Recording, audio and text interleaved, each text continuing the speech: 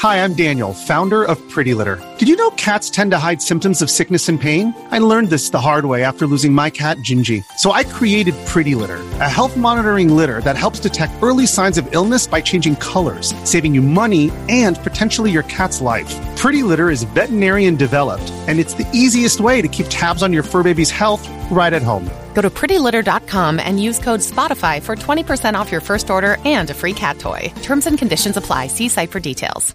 Restart.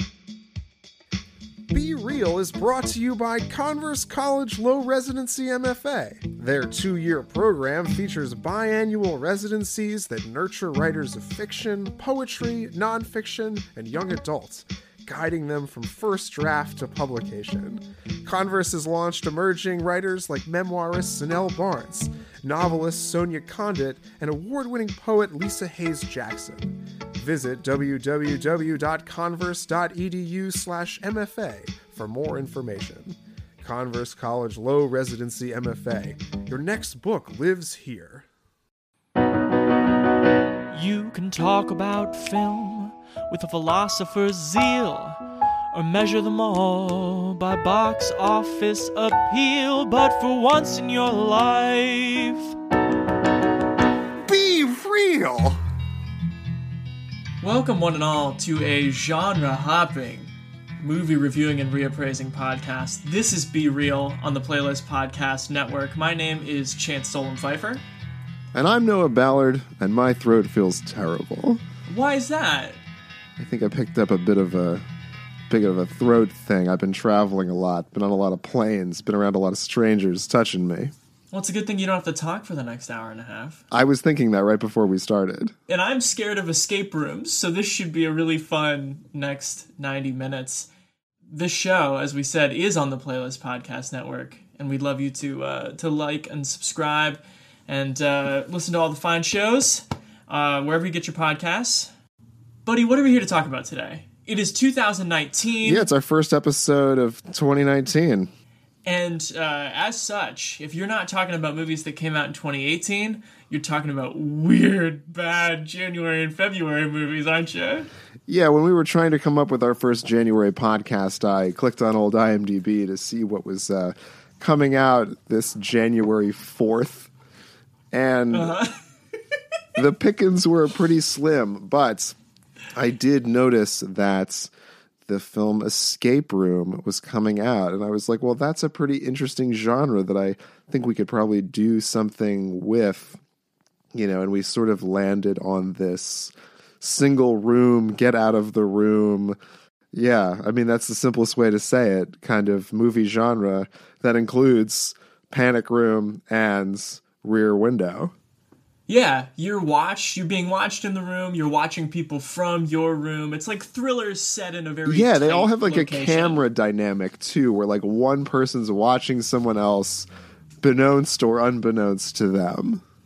And it's fun when the roles are reversed too. We'll talk about Absolutely how that happens. But yeah, we're going to start with Escape Room, which the whole time I took myself to this movie today, Sunday. Me and like 6 other people. Same. I saw it this morning. Not a huge... I think it made a little bit of scratch this weekend. It's a PG-13. Not at the 11:30 showing at the Regal Union Square. Yeah, I had a similar experience. Maybe the teens were at this out in force last night, but yeah, not this morning. But I kept thinking how funny it would be, because this is the first 2019 movie that I've seen, if I was like, that's it for me this year. I'm not seeing another movie in 2019. You just came onto the podcast to tell me that you quit, like, watching movies? Maybe I'll watch old movies, but then like my year-end list is just going to be like Escape Room at number 1, and then not applicable for the other. That's right, because in 2019, you will only see Escape Room. Yeah, I'm going to try to pitch like 20 It's not a wholly about... unenjoyable way to go into 2019. Sure. I'll probably be able to pull out an example of a way you could have done worse if you only saw one movie in the next 12 months. Yeah, I mean, there's some pretty bad shit coming out. So yeah, obviously we're going to talk about what's considered to be a quite classic film, and then a film by a quite good director in David Fincher in Panic Room. But let's start with Let's start with this silly little bit of fun and talk about how it leads us into our category. You want to control your life, but life isn't a science experiment. You can't contain your world forever.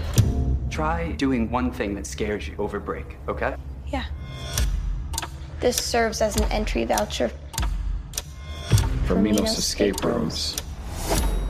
Be the first to escape our most immersive room yet. And win $1 million. So, when does the game start? I think this is the escape room. We should look for clues. What are we looking for here? Anything that looks like a puzzle or a code. It looks like an oven dial. That looks real. It's kind of warming up in here. Excuse me. We'd like our hit now, please. Well, that's creepy as hell.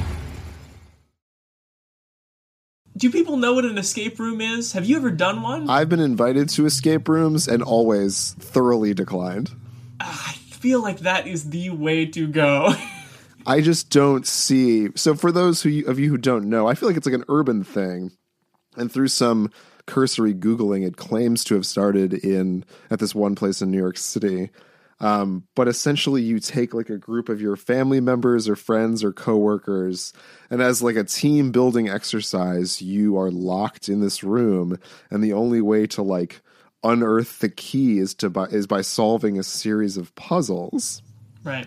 So Hollywood has taken this somewhat like niche craze of corporate like team building and turned it into this thriller, which really also, can I interrupt and say, was like much hotter in like 2015 than it is now. Yeah, this is definitely like a 2015 movie that like got stuck in turnaround or something, and then came out 2 years later. Then people were like, "Huh, the Froyo movie."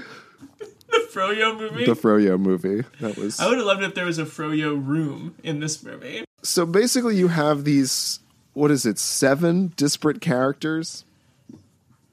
I think it's 6. 6 disparate characters. You have Amanda, who's an Iraq war veteran. You have Zoe, who's seems to be some sort of abused college freshman who like can't seem to relate to her wet campus kind of college that she's attended. It's true. You have truck driver Mike, who admits pretty quickly that like could really use some money. Mm-hmm. You have Ben, played by Logan Miller, who's I argued hate criminal from Love, Simon, right. As like a down and out grocery store employee who like has sort of like a sad but otherwise inoffensive alcohol problem. That's right.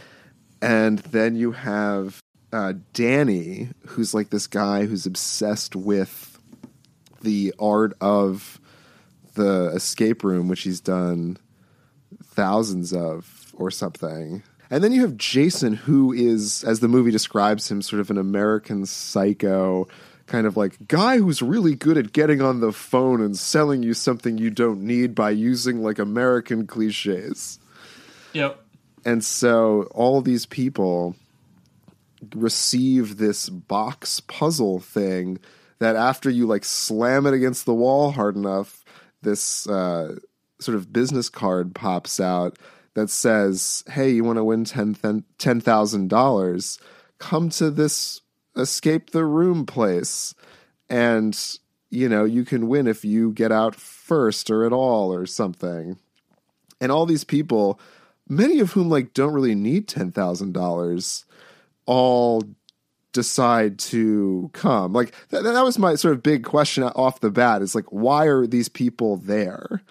Because clearly Amanda, the Iraq vet, is pretty PTSD dealing, and she's also claustrophobic. Mm-hmm. So why would you ever agree to do an escape room? It's curious because we know for Jason, Zoe, and Ben that their invitations are personalized to sort of like speak to either their weaknesses or what they need in their life, which is like, get out there, don't turn down a challenge, or like, this is your escape from the grocery store shelf stocking life. What's Jason's though? Like, why does he go? He's like a pretty successful. His ego. Yeah. I'm pretty sure it said like, for the man who thinks outside the box. And then so they get in there, and there are what I think we counted them out, like 8 different sort of escape rooms, and they're a lot like normal escape rooms in one sense, because they're full of like locks and puzzles, and every time anyone looks around, there's like, oh, it's a padlock with 7 things on it. We better find 7 numbers or a word that fits 7 things. They are unlike normal escape rooms because each one is trying to kill you with, by burning or drowning or toxins. That's the thrilling element. So it's like, will these people survive this sort of craze from 3 years ago? So this movie's really silly.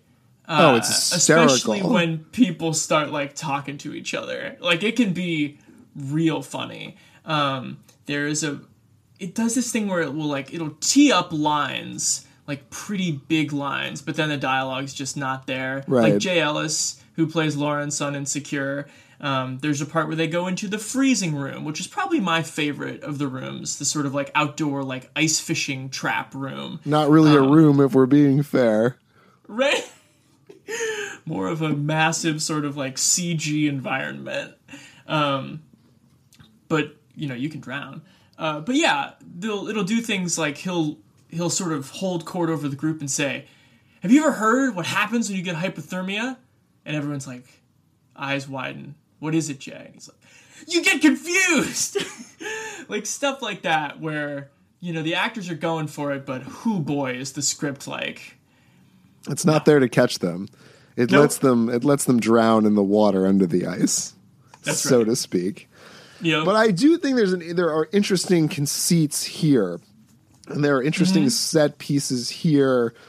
The camp and ambition of which I don't think I've seen since like the original Poseidon Adventure or something.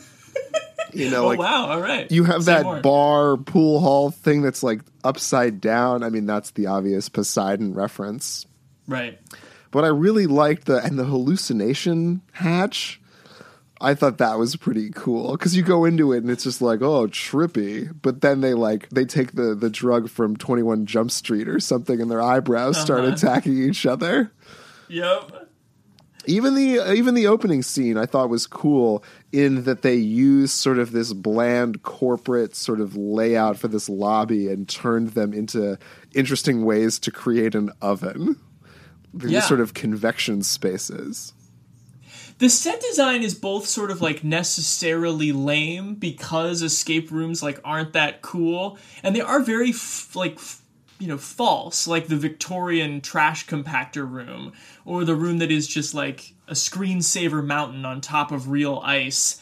But it somehow does work. Like we were joking in the notes, like the budget for this movie is $9 million, and I can't imagine the actors, demanded much of that. I think the sets probably took up most of that, and to decent effect, I would agree. Yeah, there's certainly not that many recognizable people on screen.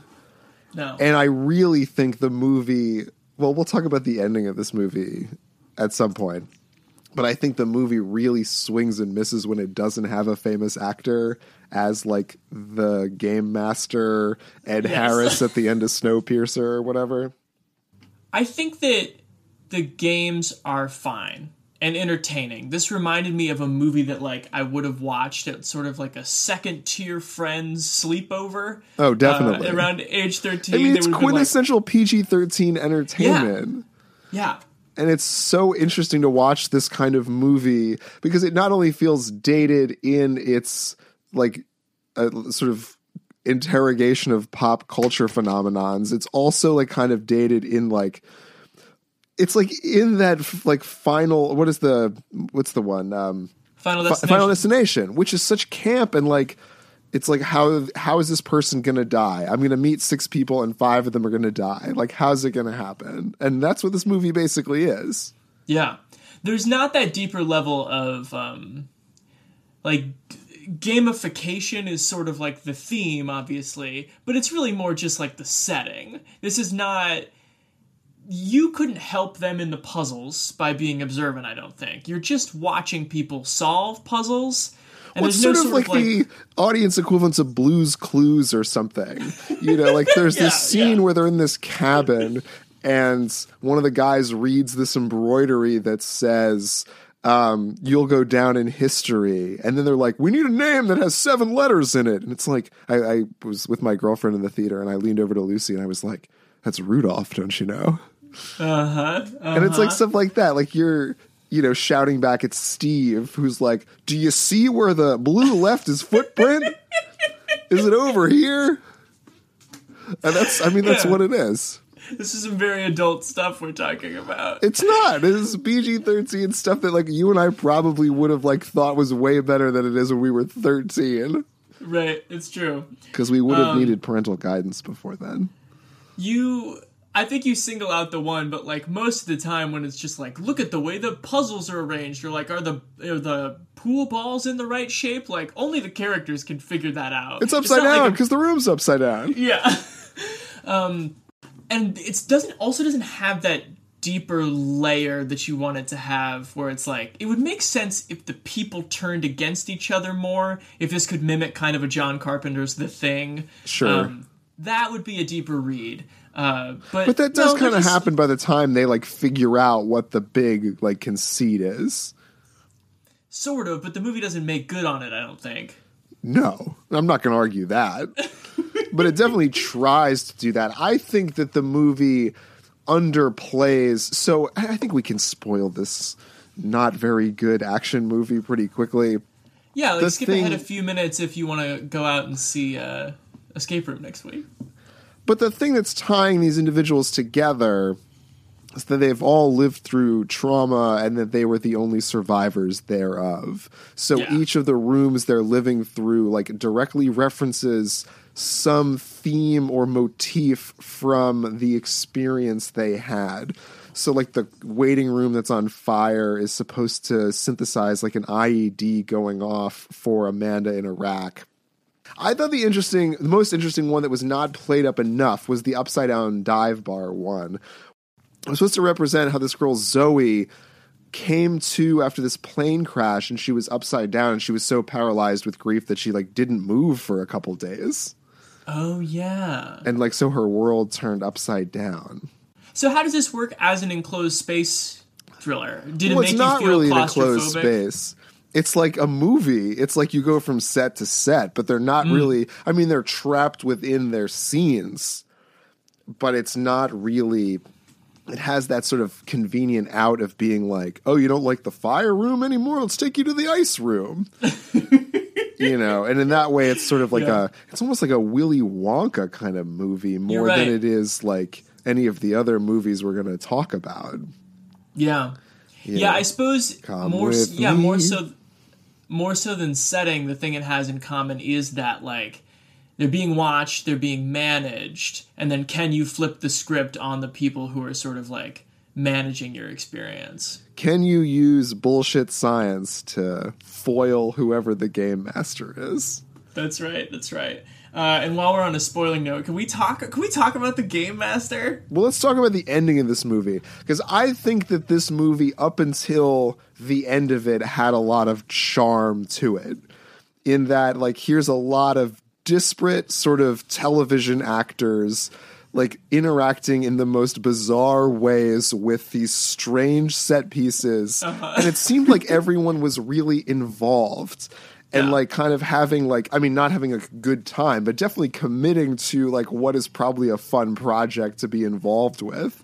But, I was thinking, just to interrupt you real quick, as like they're in the ice thing and like Lawrence from Insecure is being like, ooh, I'm cold. I was like, yeah, you probably got a couple $100,000 and they were like, go back to theater camp and pretend to be cold. And that's right, this whole thing is just like, it is a theater camp for people. It's like, this is the cold room. It's so cold. Oh, there's fire coming from the ceiling. Yeah. This is the scene where you find something and it takes you back to a moment of terror. And yeah, line after line is falling flat, but I'm with you. It did have a certain charm about it. But the end. But the end of it, the movie like shifts into this like weird dystopian kind of like the rich control everything, and this is just like a Running Man kind of movie where like the rich pay to watch the poor suffer kind of thing. And it wasn't to teach them anything. I was sort of disappointed that it wasn't more like The Game or something. Right. Where these horrible people like had paid, like maybe her professor like had paid for her to do this, but like he was like a fucked up dude. And it was like, yeah, I did learn to be sort of on my own and like speak up for myself, but like, fuck you, dude. Yeah, it's kind of weird in a movie that is like telegraphing a twist from 90 minutes away. They're not really a twist. And then it features this like sort of Eastern European stand-in in like a Mission Impossible movie. Yeah. It's like the second option if that guy who goes like the Chimera virus like wasn't available. And it's like, why is... I kind of cackled when the game master says that thing to the person. I guess I won't spoil who the quote-unquote last person is. It's Darth Maul.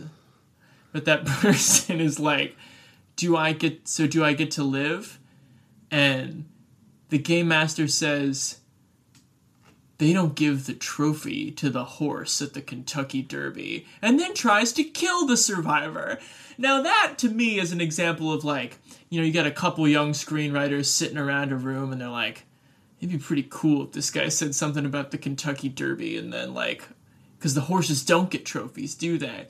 But that's not how... They don't kill the horse after it wins the Kentucky Derby. Right, they don't put the horse down after the Kentucky Derby just because he has a big ego now or something. In fact, if we were to follow the analogy through it all, that horse races again for even more money in just a few weeks' time. And I mean, if this movie makes enough money, I think these two actors will probably reprise their roles as these show ponies. Escape Room 3, Belmont Stakes. Definitely. Raise the Belmont Stakes. But there is this sort of strange, like at the very end, there's this like hazy video image of like the real puppet master behind this like escape room conspiracy that is more or less Darth Maul from Solo, A Star Wars Story. A European actor to be named later. Right. I wonder which franchise they're going to, like, link it to. It's going to be, like, Carrie Elwes from Saw or something. There's some definitely PG-13 Saw resonances going on. This could easily be a Cloverfield movie. If, like, they got out and there was, like, a big fucking dinosaur just, like, eating the city after the escape room, easily a Cloverfield movie. As I will say, I mean, it's pretty easy to get down on a movie like this. We'll rate it in a second. But when I was thinking about it in comparison to Cloverfield Paradox, it was like, yeah, this movie might not be good, but it does make sense. It does have... It certainly is coherent. It has an internal logic. And when you think about like how many big budget movies like don't really have internal logic, good for you, Escape Room. There is no ambiguity on Be Real. All movies can and will be classified by one of our 4 ratings. Good, good, bad, bad, good, bad, and bad, good. The first good or bad refers to sheer artistry. The second is pure entertainment. Good Good is easy to explain. It's a movie that engages your inner art critic and brings you some form of happiness. For both reasons, you want to watch that movie again. Think Shawshank Redemption or Jurassic Park. Or more recently, Get Out and Lady Bird. That we know of yet. Good movies make Noah hyperbolically say, that was the best movie I've ever seen. Bad is easy too. Movies that bring you neither stimulation nor joy. Basically, you just spent 2 hours wishing you could watch something else. Think of any musician turned actor who gave it a go in a Nicholas Sparks adaptation. I'll pass. Or many Nicolas Cage movie where he plays a wizard or a warrior. You are going to be a force for good and a very important sorcerer. Bad movies make Chance say, I hate so much that you made me watch that. Now, good, bad movies. Those we recognize as worthwhile in a cinematic sense, but don't necessarily enjoy. Think Schindler's List, Requiem for a Dream, or awards bait that hinges on a historical figure delivering an impassioned speech. I have given you my soul. Leave me my name! These kinds of movies make Noah say, "But it was so boring." And then I remind him that at least Leo finally got his Oscar for crawling through all that mud. Conversely, bad good movies feed your thoughtless inner child. They're anything from flawed but charming Nancy Meyers outings, I'm miraculously done being in love with you! to late career missteps like Al Pacino and Danny Collins. They're loud and silly, like Kurt Russell in Big Trouble in Little China or Stargate. It's all in the reflexes. Bad good movies make me want to watch Tombstone, especially when Noah says, "But didn't the Mighty Ducks just give you that warm holiday feeling?" Got all that? Now buckle up, because you're about to hear two friends who watch movies for very different reasons talk about their taste like it's God's own truth. But ultimately, I enjoyed the 90 minutes. So if we're turning towards a rating, may I? Yes, you may. I think it is a bad good. I want to say the same. My only follow-up for disagreement's sake is like, rewatch value? You gonna watch this again? I think you might notice some more things about the set pieces that could be interesting if one were to go back. Mm-hmm. You know, but yeah, I mean, you probably also come up with the fact that like none of the characters are very well developed. And sure. It might hit you in the head a little bit harder that like, why would you test people who got statistically lucky with like weird puzzles? Why would statistical anomalies be good at puzzles? It doesn't make any sense. Chaotician. Maybe it's a Jurassic Park movie. Do you think this is like escalated chaos theory? Well, this is where Jeff Goldblum, Ian Malcolm, has like started his own theme park, and it's about chaos. If this movie grosses enough, Malcolm can be the game, or Jeff Goldblum is his real name, can be the games master in Escape Room 2. I would love that. It's just they realize. So you're saying bad? No, I am going to say bad. You open the door for me, I'm going to walk through it. That's fine. But I would love to see a puzzle in the next movie that's just they realize they're on a giant hand and there's water droplets rolling either way. That'd be fun. They never go the same way the same time. No. Tiny imperfections. Yeah. See, now I'm doing a podcast with you and I'm sitting here talking to myself. Who could have predicted that? Okay, so let's get into some heavier hitters here. We're going to talk about 2002's Panic Room. Huh, that's strange. What? Is this room smaller than it should be? You're the first person to notice. No one from our office had the slightest idea. It's called a panic room. What? A safe room. Castle keep in medieval times. Poured concrete walls, buried phone line not connected to the house's main line. You have your own ventilation system and a bank of surveillance monitors that covers nearly every corner of the house. What's to keep someone from prying open the door? Steel. Very thick steel. My room. Definitely my room. So Panic Room 2002, David Fincher, after a seemingly pretty contentious divorce, Jodie Foster and her daughter, played by Kristen Stewart, move into this enormous Upper West Side brownstone townhouse, which they call a brown house. What is it that they call it? When they're at the beginning with the real estate agent, he's like, it's a town tower. It's a town brown. Now follow me into the forest. It's a town brown. Yeah, it's some weird portmanteau that I can't really remember, and like I've never heard in any other New York real estate context. Yeah. But they're in this huge, like 4 or 5 story house, and it's just the two of them, and it's 6 or 7 bedrooms and a gazillion bathrooms and a huge kitchen. And the other major feature of the house is a panic room. Molding? Oh, the panic room. So apparently the previous tenant was very paranoid and very wealthy and like feared even his own family. So he had this like feet thick steel lined panic room with little like cameras and televisions and an outside untapped line and provisions and at least one fireproof blanket and a grill lighter. Yep. And when he passed away, he seemed to have left quite a few upset, shall we say, relatives searching for his multi-million-dollar fortune. So these two sets of disparate people, one a mother and daughter, trying to move on with their lives post cheating affair by a rich pharmaceutical guy, husband/father, and the grandson of this crazy man who built this panic room. They need to get into the same place at the same time, and that is that house. Because buried in the safe in the panic room is the fortune.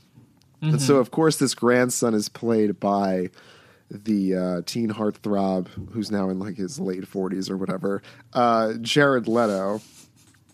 Yeah, Jared Leto's like 71 now. He's like 71 now, but back in 2002, he was like in his early 20s and had these really upsetting cornrows. As soon as I saw that, and because I had forgotten that he had cornrows in this movie, I wondered if Fincher was like, you know, Jared, when you show up on set the first day, can you please come with like a really bad, like white trash haircut? And Jared like showed up in the room next to him and was like, already done, Davey. I wonder if he did it as sort of like something to just upset Forrest Whitaker, who plays the sort of stooge from the company that installed the panic room and safe initially, who sort of knows how the system works. Mm-hmm. And if that motley crew weren't enough, they've also included country music star Dwight Yoakam as the demented Raoul, the quick trigger finger Raoul as the muscle. And I think this is almost like a direct sort of copy of the bad guys from The Taking of Pelham 1, 2, 3, minus the most necessary part, which is the genius villain. The Robert Shaw character. Yeah. I think it's a decent point, because this movie makes a lot of choices at the front that I like want to give it credit for and that make it what it is. But when you're in the final stretch and you're like, well, people consider this lesser Fincher, and it does feel like lesser Fincher, and it kind of crept up on me like, why? This should be really good. But then you go back and think about some of those choices. The movie is very spare in its aesthetic and sort of almost interestingly minimalist in the fact that the character choice it makes in the beginning is that they're miserable. And there's nothing about this house that's going to solve any of their problems or give them a new lease on life or give them hope or like say something about like an American existence. It's just kind of their like, you know, rich alimony like prison that they have for themselves. Yeah, everyone's pretty sad and pretty dependent on this like money to which they feel themselves entitled, but that they haven't earned themselves. Or just the absence of money. Like with Forrest Whitaker, we learn pretty quickly that he's like far behind on his own like alimony, child support, custody, battle money. And he needs what he believes to be, a couple $100,000 to do whatever. I mean, Dwight Yoakam's there to just kick some ass, I think. But right. I think critically, though, David Koepp is kind of like tripping on himself a little bit to establish that, because David Koepp wrote the script, that Forrest Whitaker character, Burnham, really early about like what he's going to do with this money and what his limits are with this job. And so he doesn't feel dangerous at all because he's not. He's not going to hurt anyone. And he only says it 100 times. And that kind of decreases the panic, shall we say. Well, that's the thing, is the key mistake that the robbers make is that they have misjudged when Jodie Foster and Kristen Stewart are going to move into the house by a couple of days. So they don't expect them to be there. So, of course, they're just like sleeping after their first sort of weird meal in the house. And these guys bust in, realize that these women are there, and then sort of figure out, are we still going to do this or are we not going to do this? And then really without their choice, after Jodie Foster wakes up, they like have to do it for some reason. Mm-hmm. I don't know. I think I would have like left the house pretty quickly. So essentially what happens is the girls end up in the panic room and the guys are not in the panic room trying to get the girls out of the panic room. And the thing they need is in the panic room. Because the thing they need is in the panic room and they can't get in unless someone from the inside opens it up.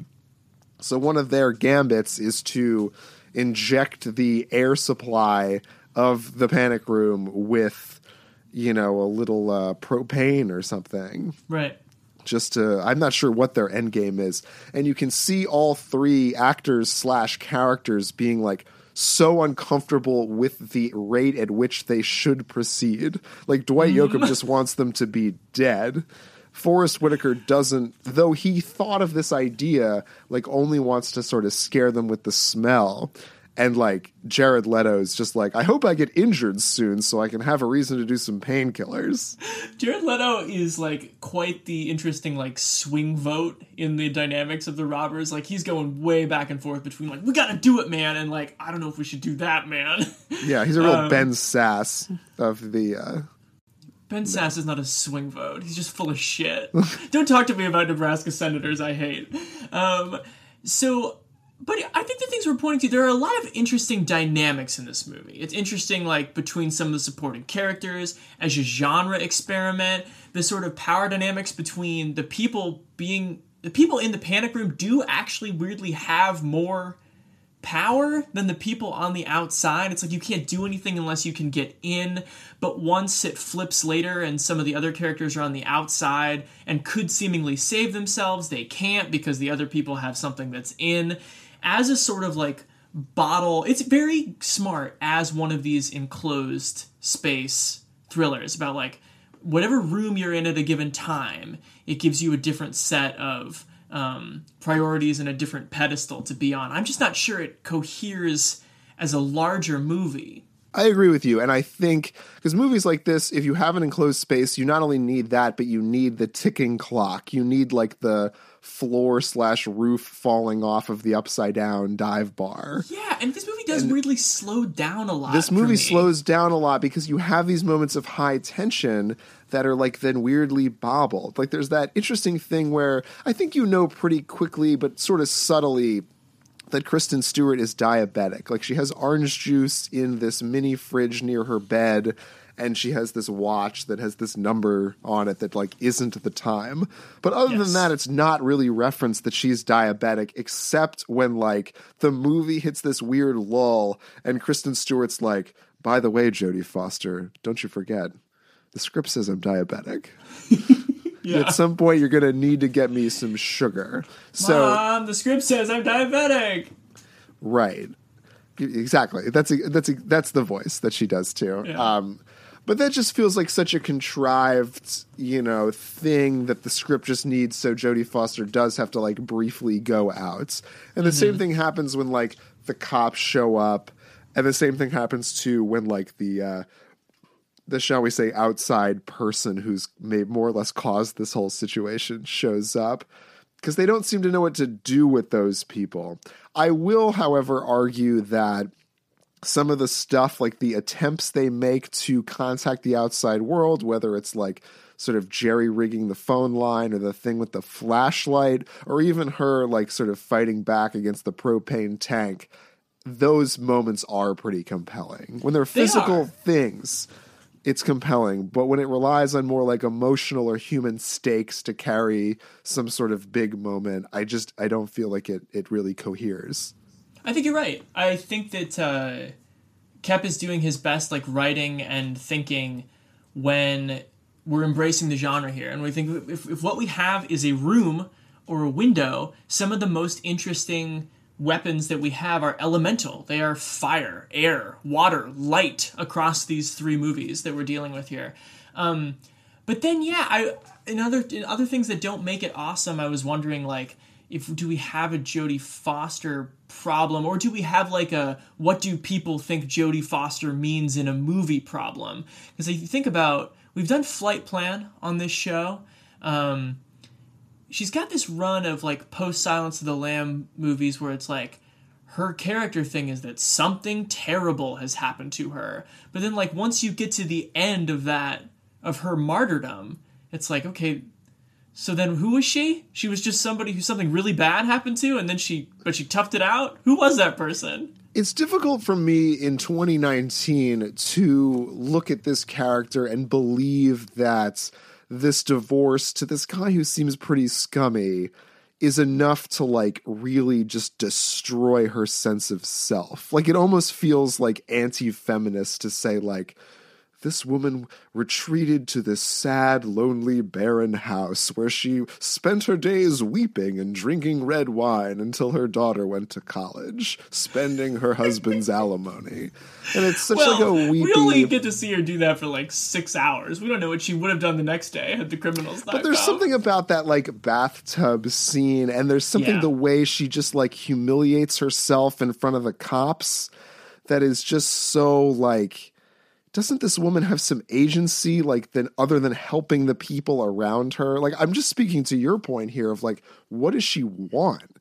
Like, she has a scar, sure, and I think Jodie Foster character, she's been pigeonholed as this person with a trauma or a scar, but where she succeeds is, well, in Silence of the Lambs, she needs to figure out who fucking, like, kidnapped this girl. Yes. In this movie, she doesn't have that. Her only thing is survival, and that's so passive, and she's up against such, like, goons who are not sure they actually want to hurt her. Right. Except for Dwight Yoakam, because he's a sociopath. Or a psychopath. He's pretty great in this movie. He is pretty great in it, too, especially when, like, that bad thing happens to him. Yes. And Fincher kind of comes alive. I mean, I don't know. How do we think he's doing here? I said in the notes here that, like, this is very post-Fight Club. Like, when you follow the propane through the vent, it's just like, a sped-up version of, like, a thing you can't see with the human eye that's, like, whisking you through, like, a wormhole sort of feeling. It's very, like, Fight Club-y and not very, like, Zodiac-y, which is the next movie that he makes after a little hiatus. I'm glad that he gave up on sort of that, like, micro... whatever thing of, like, and, like, just showing off that, like, I can make my camera go through the railing with a computer, you know. But I do think you get to see some of the birth and the genesis of that visual style where it's like, you know, this house was easily just, like, redecorated and became one of the frat houses, one of the clubs from The Social Network. Mm-hmm. That's true. It's like expensive and big, but like dark and sad. Yeah, I think this movie is long on the dark, the sad, the metallic. Like when Jodie Foster pulls up her gray metallic sheets, I was just like, that's just like sleeping in a bed made of David Fincher films. I wouldn't want to do that. Give me aluminum foil and whatever's in that box next to Gwyneth Paltrow's head. Exactly. He does get jazzed at the right times, though. I won't spoil it if you haven't seen it in a while, but I guess maybe I will. It's from 2002. I think it's fine.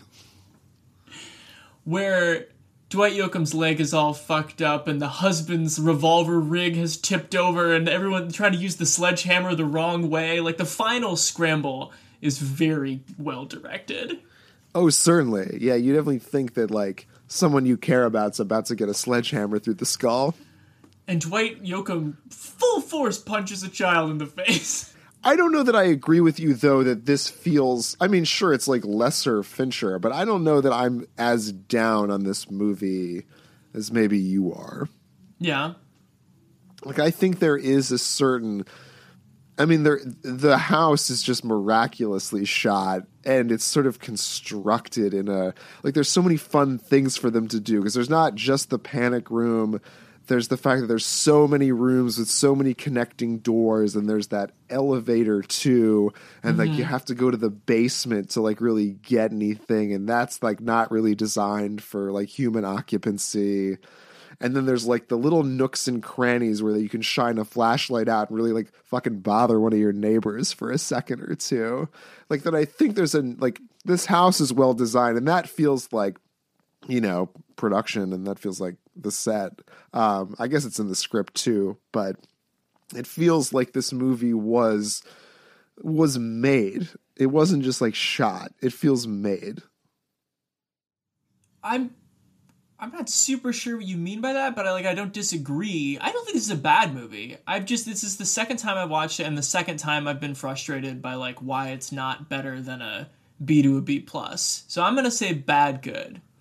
Bad good.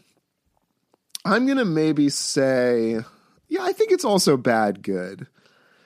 I think it like misses a few things and has a few things missing, like even in just when the script was written, that like was never addressed in a way that made Forrest Whitaker or Jodie Foster like really the pro and antagonists that they needed to be.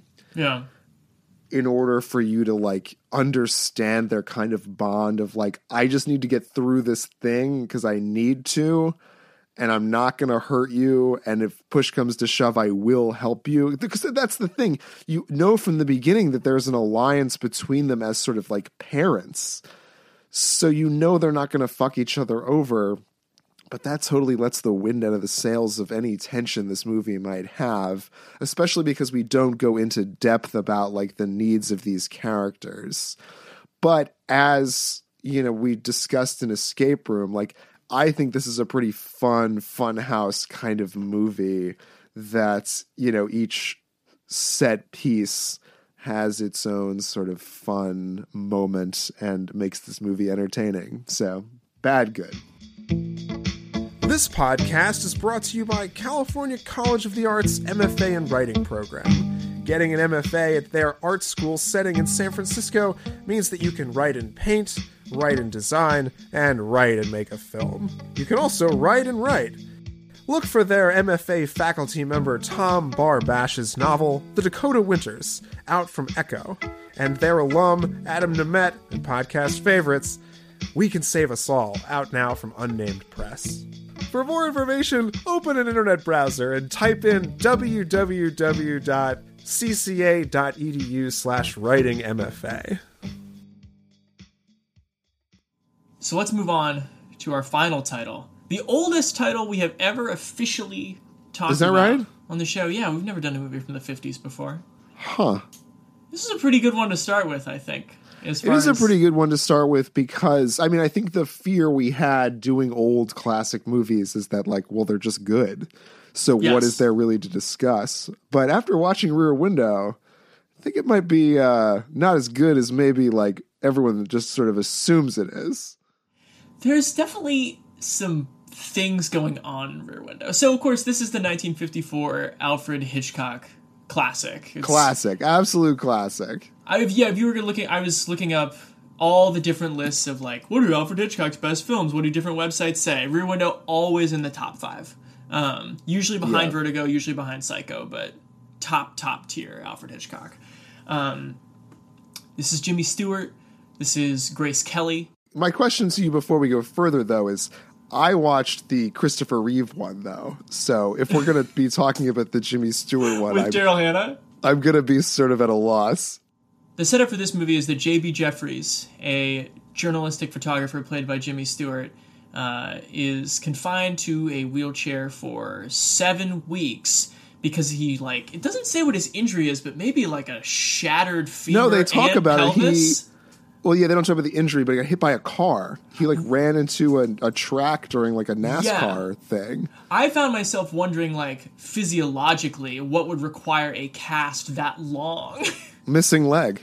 It was kind of like Jimmy Stewart comes from an age of men where, like, you wear your trousers to your belly button, right? And so you should do the same with your cast. Yeah, absolutely. But yeah, like, whatever happened to his leg, which again we know, but like whatever the specific broken bones were, it's serious. He's not going anywhere. So he has a nurse that comes over to his village apartment, his Greenwich Village apartment every day to like give him a massage because like this wheelchair is gonna fuck up his back and shoulder, and he changes into a different pair of PJs, and then he just sits around waiting for his next photography assignment, watching the neighbors. Seeing if they kill each other. Or themselves. And that's really the setup for Rear Window, is who he sees out the back of his window. I want to say there's 7 or 8 different apartments of importance. And again, it's kind of like, again, like a realistic fakeness. Like, this is very clearly a set, but it's a very smartly sort of designed set that you can get inside of, especially with that little escape hatch of New York City out that alleyway. Yeah, there's that alleyway that you could like occasionally see a car or a truck drive by, and then like it'll zoom in on when like someone's like thinking about whether or not they should stay in the neighborhood and then ultimately leaving. Right. It's almost like a brilliant stage play. Yes. And like, of course, Alfred Hitchcock like notoriously hated shooting outside. So yeah, he's looking out the windows, and there's a beautiful ballet dancer, and there's a newlywed couple, and there's a lonely songwriter, and there's an even lonelier kind of old maid who they call Mrs. Lonelyhearts. And then there is Raymond Burr, who has brutally murdered and dismembered his wife. Maybe. Sorry. Well, she sort of quietly disappears, and then he begins acting strangely. Yes. And it seems as though their marriage has deteriorated somewhat quicker than one might like call, friendly. Yes. So let's get it. And then one of the other things going on with J.B. Jeffries is that he is dating Grace Kelly, who is a sort of a magazine editor and socialite, like a power player in like Madison Avenue style / publication. I don't really know what she does, but but she has a taste for the macabre. Yes, and for much older men. This is the scene of the crime. A crime of passion, filmed in a way you have never seen before, and as no one else would dare attempt. But the screen's master of suspense, the producer-director who shocked the world with Psycho.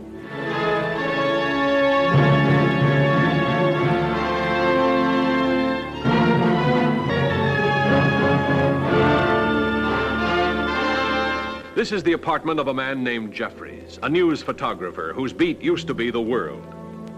Right now, his world has shrunk down to the size of this window. He's been watching the people across the way. Nobody seems to pull their blinds during a hot spell like this. He knows a lot about them by now. Too much, perhaps. So I have this in the notes. We can go on for a while about the things that are good about Rear Window, because there's so much that is good about it. But I couldn't decide.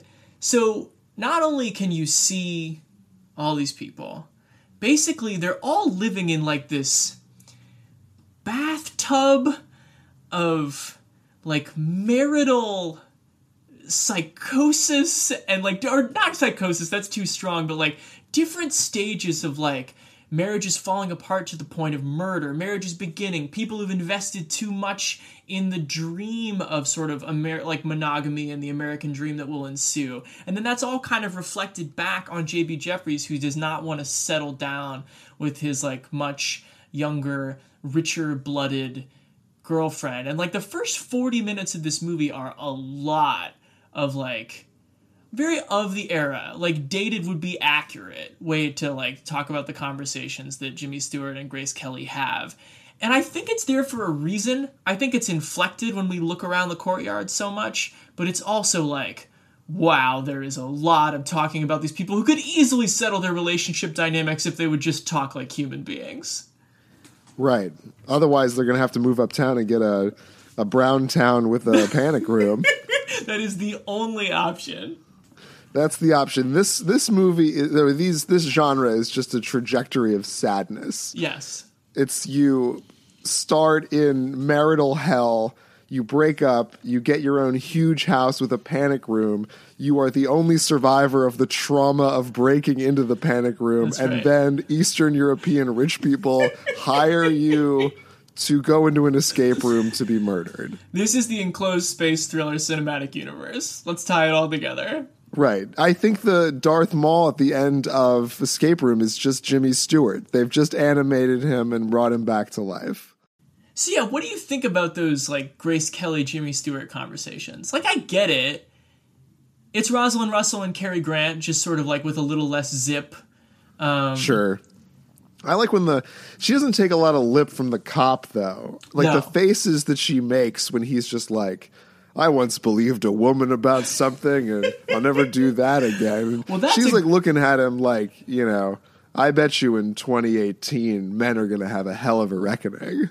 That's a great scene, though, where they're all kind of like just sitting there aerating their brandy as they stare across at the other apartment. You can't. What if you have to come with me into the jungle? What will you wear? And it's like, why would she come with you into the jungle, Jimmy Stewart? Can't you guys like have a relationship where you freelance photograph and then return to New York?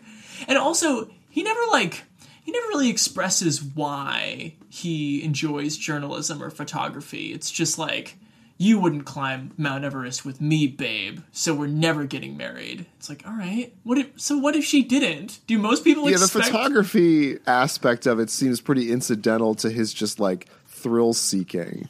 But I will say, while I think that is an important sort of theme of the movie, I think the movie is more interested, yes, in that, but also in, I mean, there's a line in there where she's, where the nurse, Thelma Ritter, is like, she's like, we're turning into a species of peeping Toms. Yes. We're just like watching each other. And that feels like a sort of prescience, and maybe like that's where, you know, the Leonard Maltins and the, you know, people of that ilk are like, this is a classic because it predicted how people use Facebook, and I don't have one of those. Well, yeah, this is the movie in film school that they teach you about voyeurism with. Right. And like what... I mean, without this, you don't have, you know, Brian De Palma just as like a person. Yeah, he wouldn't exist. He was born the day this movie was released. That's not true. He saw it and was just like, fucking loved that. I'm going to make movies. Yeah, so even if the gender politics are of their time, I'll go even further. I think one of the things that that to me feels really great about this movie is I don't like true crime, but I will think all day about why people like true crime. And this kind of feels like that sort of movie where you keep craning your neck, craning to see the, as you said, the macabre, the, you know, that void of humanity where it's just like, I want to look in the devil's eyes and then step back. But then you don't realize how far you've craned your neck, how you look. And there's that moment where Stella's like, God, if you could see yourself, Jeff. And like that to me is sort of like our relationship to these, like, yeah, we'll make a mystery out of, you know, real tragedy that happened, out of just watching our neighbors. We'll make a dark, titillating story out of anything, but we don't realize maybe until it's too late, like how we look to other people, or if the story could say show up on our own doorstep. It also has that sort of nice meta, like, here's a person watching you're watching a movie of a person watching a movie. Yes. And he's sort of like Mystery Science 3000ing like his own life until it sort of goes off the rails and he stops becoming, you know, more or less the narrator or the writer of it. But then he invents this sort of, his stories are only like, of course they're right, but they're not totally right. No. You know, and I think that's what makes the movie sort of interesting, is that he is an observer of the human condition and can tell when there's like a murderer afoot, but he doesn't exactly, like, his need for adventure, his what would you wear in the jungle, takes the best of him and sort of hyperbolizes like what is something more out of boredom than out of like, I'm going to kill her like for the money or like whatever it happens to be. Right. Yeah. I think that if you were to revise this movie at all, which seems silly or possibly sacrilegious, it would be like that. The Doyle character could raise the point of like, do you guys understand what circumstantial evidence is? To quote... Or just evidence. To quote Mark Ruffalo from David Fincher's Zodiac, careful, Dirty Harry. I mean, like, you can't just like spin... None of this is police work. So the fact that they take him away at the end for the classic but cute ending is like, okay, all right, fine. Well, his only real crime by the end of it that they can prove is that he attacked Jimmy Stewart. Like, that's what gets him arrested. Right. Unless he has done that, he's really like not done enough that they can look into him and find out what happened to the wife. Well, except for the thing where the cops like, hey, Sarge, he's singing like a canary up here. He says it right arms in the East River. It's like, all right. Well, that's once he's in police custody. Right. But that's sort of I mean, it sort of has that, all the President's Men-ness to it, where it's like, we know these people did these things, but like, what's the morality and the ethics of how far these people go to prove it? What are the rear window ethics? If he does not send him that letter, and if he does not drive him to lashing out in a violent and public way, you don't have a warrant, and this guy goes off scot-free. It wasn't that he proved he did it. He just caused him to behave in another illegal way, so to tie it together. Yeah. It's just like, it's his own like little scam. Yes. And then that the bow on the end makes it, not the possibly the darkest, smartest read on that thing, but like I think that the last 20 minutes of this movie are is the most exciting 20 minutes of a thriller possibly ever. Like, well, it's got to be, because the first 45 are so goddamn boring. Yeah, I don't know if they're boring, but from the moment that Stella and Liza go to investigate what is in the garden, to Liza going into the apartment, to the flashbulb conclusion, it is incredible that a movie 70 years old is that exciting. Like, I love it so much. Absolutely, yeah. And a huge part of that credit goes to Raymond Burr, who it's hard to point exactly to the things he is doing in his performance, or whether it's just Hitchcock positioning him in such an interesting way as the antagonist. But he is such a big man, and his hair is dyed stark white here. Like, we're before Perry Mason. And he's just so incredibly imposing, lugging those suitcases all around. So when he shows up on the doorstep and is like, "What do you want?" and is slowly stepping forward through the flashbulbs, it's terrifying. Oh, absolutely. I mean, even just the way he sort of hulks over his wife in the opening, and then her absence is almost like he's like swallowed her with his body or something. I think makes it like one of the more interesting dynamics of it. Is like, has she gone inside him? Like, where has she gone? Let me ask you this. How many times in his career do you think Jimmy Stewart has uttered the phrase, "Now wait just a minute"? I think in every movie he's ever been in at least once. I heard him say that in this movie. "Now wait just a minute there." And it was like... I love your impression of Jimmy Stewart. Thanks. It's one of my only true top flight ones. But I was like, you are always asking people to hold on, aren't you, James?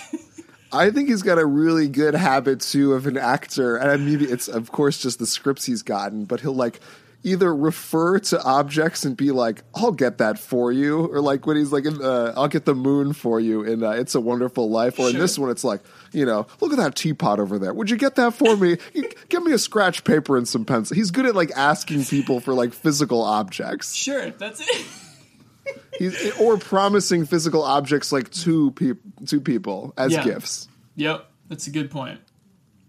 I think this movie's a good. I think that again, you can poke holes.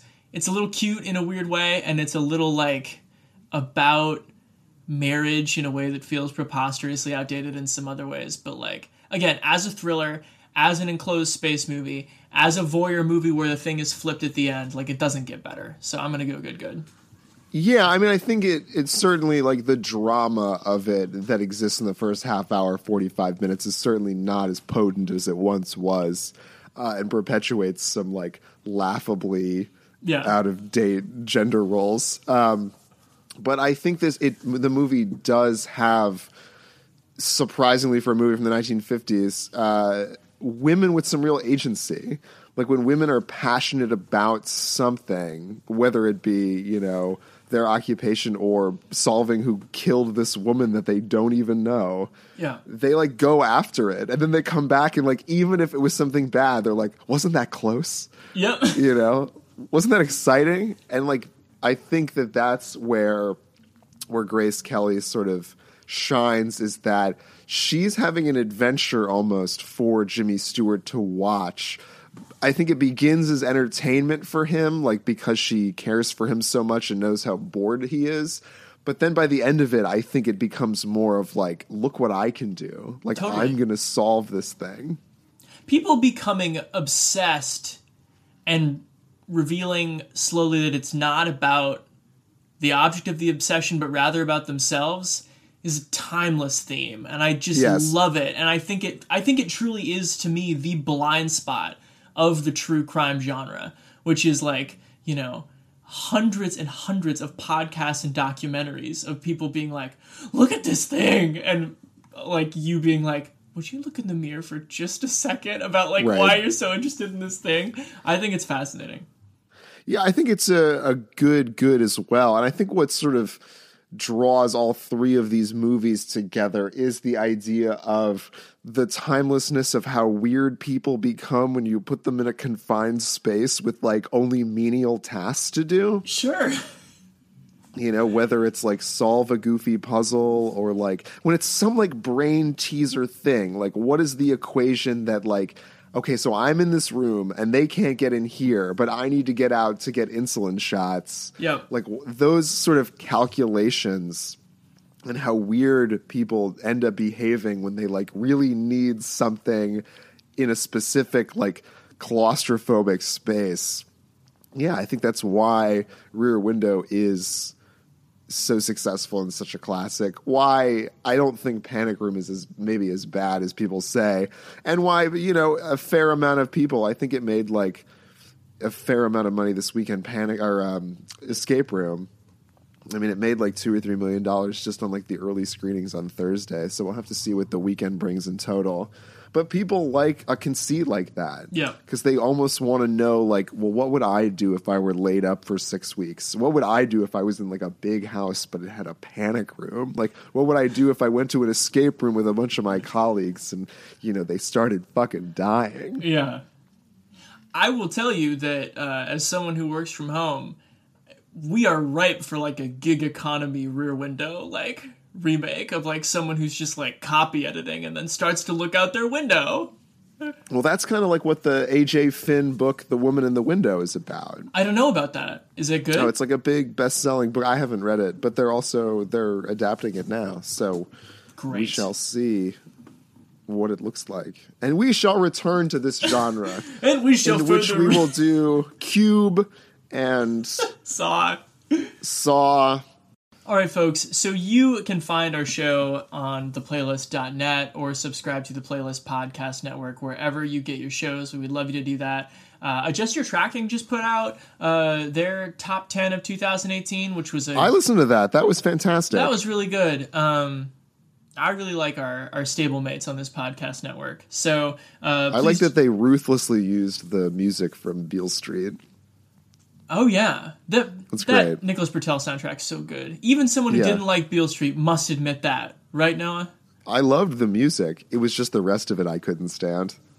That's for another episode. And then if you want to find old episodes of this show, BeRealPodcast.com is newly streamlined and redesigned. It's beautiful, isn't it amazing? Yeah, we would love you to check that out. And Noah and I also wrote up our top 10s of 2018. I think this is the first audio show that will come out after us having done that. So check that out as well. But, you know, otherwise, stay in the great wide open. Don't go into the oven room. Leave your neighbors alone. Go to some parks. Yeah, just keep your head down. Get an apartment that is a reasonable size for your size family. Right. No escape rooms. Just go to get pizza. Go to the Olive Garden with your coworkers. Don't go to the escape room. Okay, bye, buddy. See you later, pal.